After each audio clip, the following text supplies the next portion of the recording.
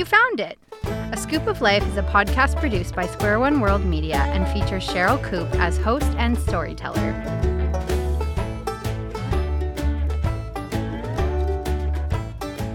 Welcome, welcome, welcome. My name is Sherryl Coop, and I am thankful that you have taken time to listen. This is the second year of my weekly podcast, and each episode is a mix of one of my personal stories, music from a variety of Canadian artists, and concludes with a brief spiritual insight. I hope that as you listen, you not only enjoy the episode, but sense God's deep love for you and how your story can intersect with His. The title of this episode is, Can He Be Trusted? What does it take to trust someone? If you have been listening to my last few podcasts, you will remember me speaking about a trip I went to Iceland and that I enjoyed it together with my youngest sister. Well, this episode is about another experience on that trip and one that challenged my sister and my relationship. Ever since I was a little girl, I have loved the water. I love to be in the water and I love being on the water. Some ways I love to be on the water are in a fishing boat, in a canoe, in a kayak, in a sailboat, in a speedboat, in a yacht, on a sailboard, on a wakeboard, on water skis. Well, you get the idea. Since Iceland is an island and not only surrounded by water, but boasts an incredible amount of rivers and lakes inland, my delight at being in or on water was easily satiated while we traveled there. However, there was one experience I desperately wanted to have, and that was to kayak on the ocean surrounding Iceland and to do it in the middle of the night, as we were there during the summer when there is no darkness. I mentioned this to my sister, and she informed me that this experience would be mine and mine alone, as she was not interested in kayaking, never mind on the ocean. In conversation with the concierge at the hotel we were staying at, he suggested that I try to find someone local to take me, as the packages the hotel offered were not only very expensive, but did not include kayaking at night.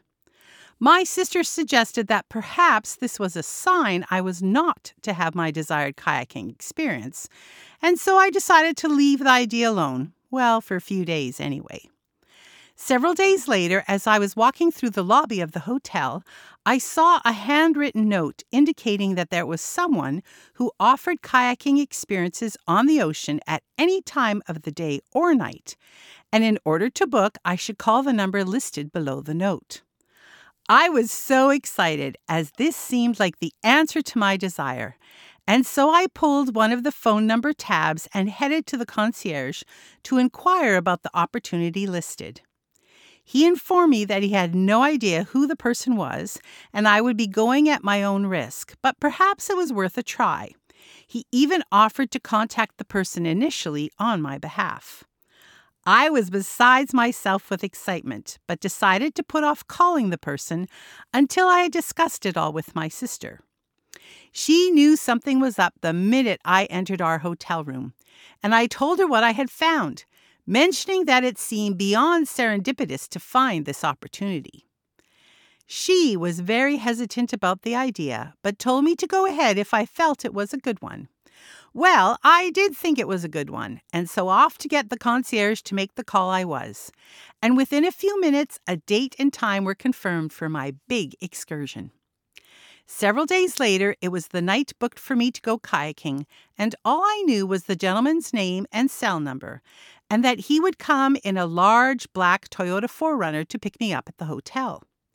My sister quizzed me on any other details I might have, and I told her these were it. She then let me know that she was extremely nervous about me taking off with some man in his SUV to go kayaking on the ocean in the middle of the night, and wasn't sure why I thought this was a good idea.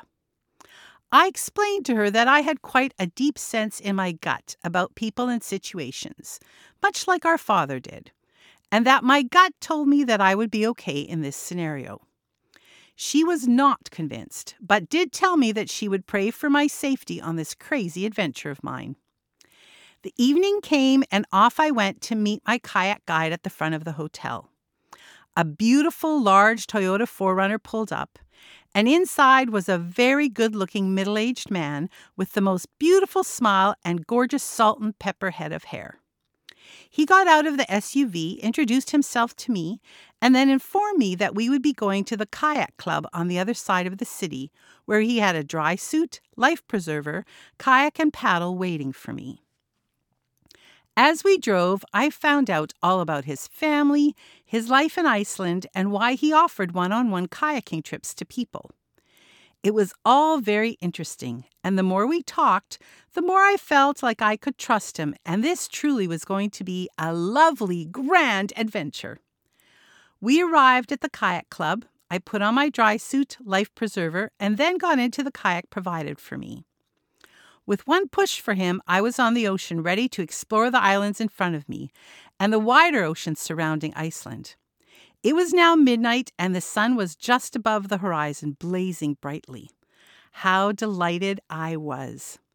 We paddled to the nearest island, and he showed me some interesting historical landmarks, some great skua, a bird that is native to Iceland and is very protective of its nesting locations, and other sea life like starfish and jellyfish. Then we paddled to the next small island where there were more landmarks to see, other birds, and some gorgeous wildflowers blooming on the island itself. After this, we headed to the opened ocean and paddled along the shoreline for several kilometers. It was nothing short of glorious to be out on the ocean in a kayak in Iceland in the middle of the night. I could not believe that my dream and desire had come true. My guide was kind, informative, humorous, and all around one of the nicest men I have met. He was a great storyteller, and often when I was not sure of what he said, he would smile and repeat the sentence until I mostly understood him. Since his English was limited and my knowledge of Icelandic was pretty much, nil, at times all we both did was just laugh and laugh, knowing that something had just been lost in translation. After a few hours of paddling, it was time to head back to shore and end this excellent time of seeing Iceland from the ocean rather than on land. We paddled back to the kayak club where I disrobed from the dry suit and helped to put everything back in its place, and then headed to his Toyota for the trip back to the hotel. Again, conversation flowed, and he let me know that if I wanted to go paddling again or needed help with any other aspect of my trip, to be sure to contact him, as he would do anything to make my trip as pleasant as possible. And I believed him. Upon arrival at the hotel, he gave me his email address and asked if we could stay in touch. I agreed, and with that, my night of kayaking on the ocean in Iceland was over. It felt like I floated up the stairs to our hotel room, and upon entering it, as quietly as possible, my sister quickly woke up, sat bolt up in bed, and asked if I had enjoyed myself and if everything was okay. I think my smile and dreamy answer convinced her that I had had a most excellent time and that I was so grateful that my desire of kayaking on the ocean in Iceland in the middle of the night had been met. She informed me that she was very relieved to have me back safe and sound, and then promptly fell asleep. The next morning at breakfast, as I relayed all the information about my excursion, she once again let me know that she could not believe how trusting I was to get into a vehicle with some strange guy and go kayaking with him in the middle of the night. I agreed that perhaps it was a little unconventional, but that the entire time, for when he and I spoke on the phone until he came to get me, I felt I could trust him and never had any gut moments of mistrust. The other day, when my sister and I were sitting in her backyard enjoying a visit and some iced tea, she once again said, "I still can't believe that you just got into some strange guy's vehicle and went kayaking with him in the middle of the night." Well, I did, and it was the best thing ever. The song Black Duck Creek by the Cat's Advice seemed fitting for this story. Listen to the words about the people of Black Duck Creek and how they make one feel, as this applies to those I met in Iceland as well. The Cat's advice consists of Tom Donahue and Lexis Jefferson, a dynamic singing-songwriting duo from Winnipeg, Manitoba. Thank you to them for letting me use their songs on my podcast.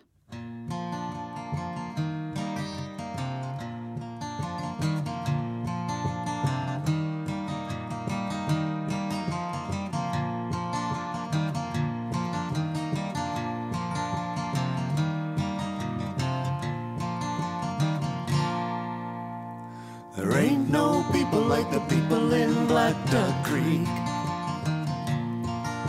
They got a way of making you feel so good.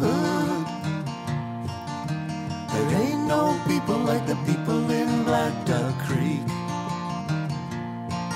You can go out for a walk. They listen to you talk. They got a way of making you feel so good. Whoa, there ain't no people like the people in Black Duck Creek.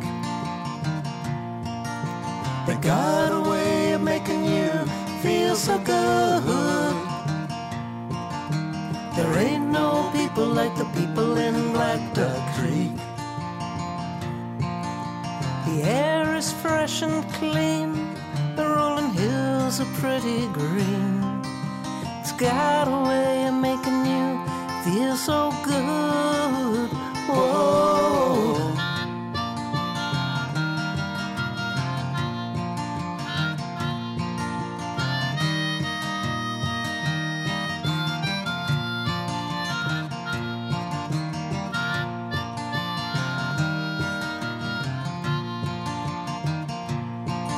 You can listen through the nights, see the stars shine so bright. It's got a way of making you feel so good. Whoa, there ain't no people like the people in Black Duck Creek. They got a way of making you feel so good. There ain't no people like the people in Black Duck Creek. Everywhere you go, the people let you know. They got a way of making you feel so good. Whoa, there ain't no people like the people in Black Duck Creek. They got a way of making you feel so good. There ain't no people like the people in Black Duck Creek. There ain't no people like the people in Black Duck Creek. There ain't no people like the people in Black Duck Creek.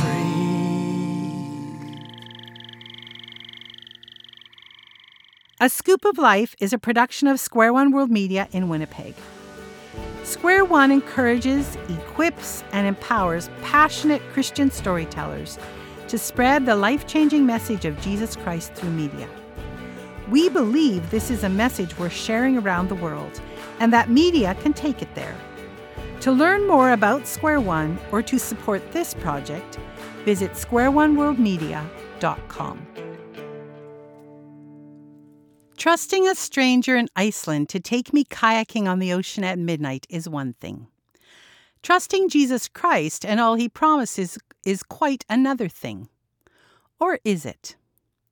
Here is what Jesus says about himself and calls us to trust him, as recorded in the book of John in the New Testament of the Bible, chapter 8 and verses 12 to 30.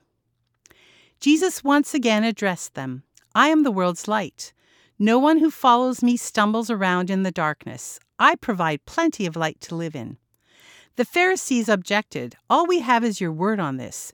We need more than this to go on. Jesus replied, You're right that you only have my word, but you can depend on it being true. I know where I've come from and where I go next. You don't know where I'm from or where I'm headed.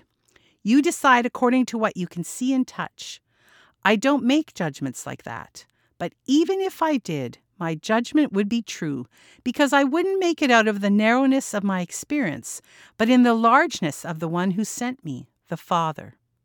That fulfills the conditions set down in God's law, that you can count on the testimony of 2 witnesses, and that is what you have. You have my word, and you have the word of the Father who sent me. They said, "Where is this so-called Father of yours?" Jesus said, "You're looking right at me and you don't see me? How do you expect to see the Father? If you knew me, you would at the same time know the Father."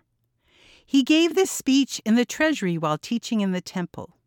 No one arrested him because his time wasn't yet up. Then he went over the same ground again. "I'm leaving and you are going to look for me, but you're missing God in this and are headed for a dead end. There is no way you can come with me." The Jews said, "So is he going to kill himself? Is that what he means by you can't come with me?" Jesus said, "You're tied down to the mundane. I'm in touch with what is beyond your horizons. You live in terms of what you see and touch. I'm living on other terms. I told you that you were missing God in all this. You're at a dead end.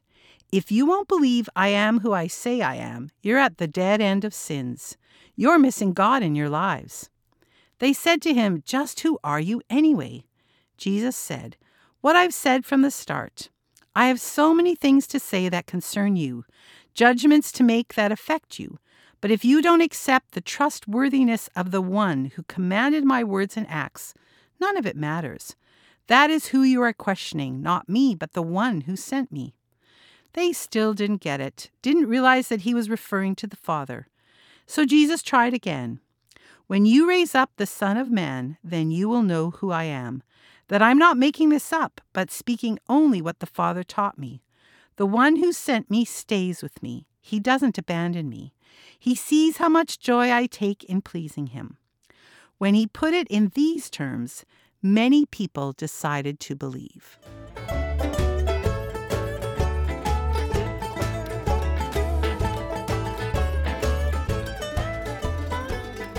Thank you for listening, and I hope you come back each week to hear another episode. To keep in touch, you can find me on Instagram, Facebook, and the website www.askoopoflife.com, which is spelled ASKOOPOFLIFE. Not with a C like in a scoop of ice cream, but with a K as in my nickname, Scoop. I would love to hear from you. Your thoughts on the podcast, any questions you may have, or things you would like me to pray about for you.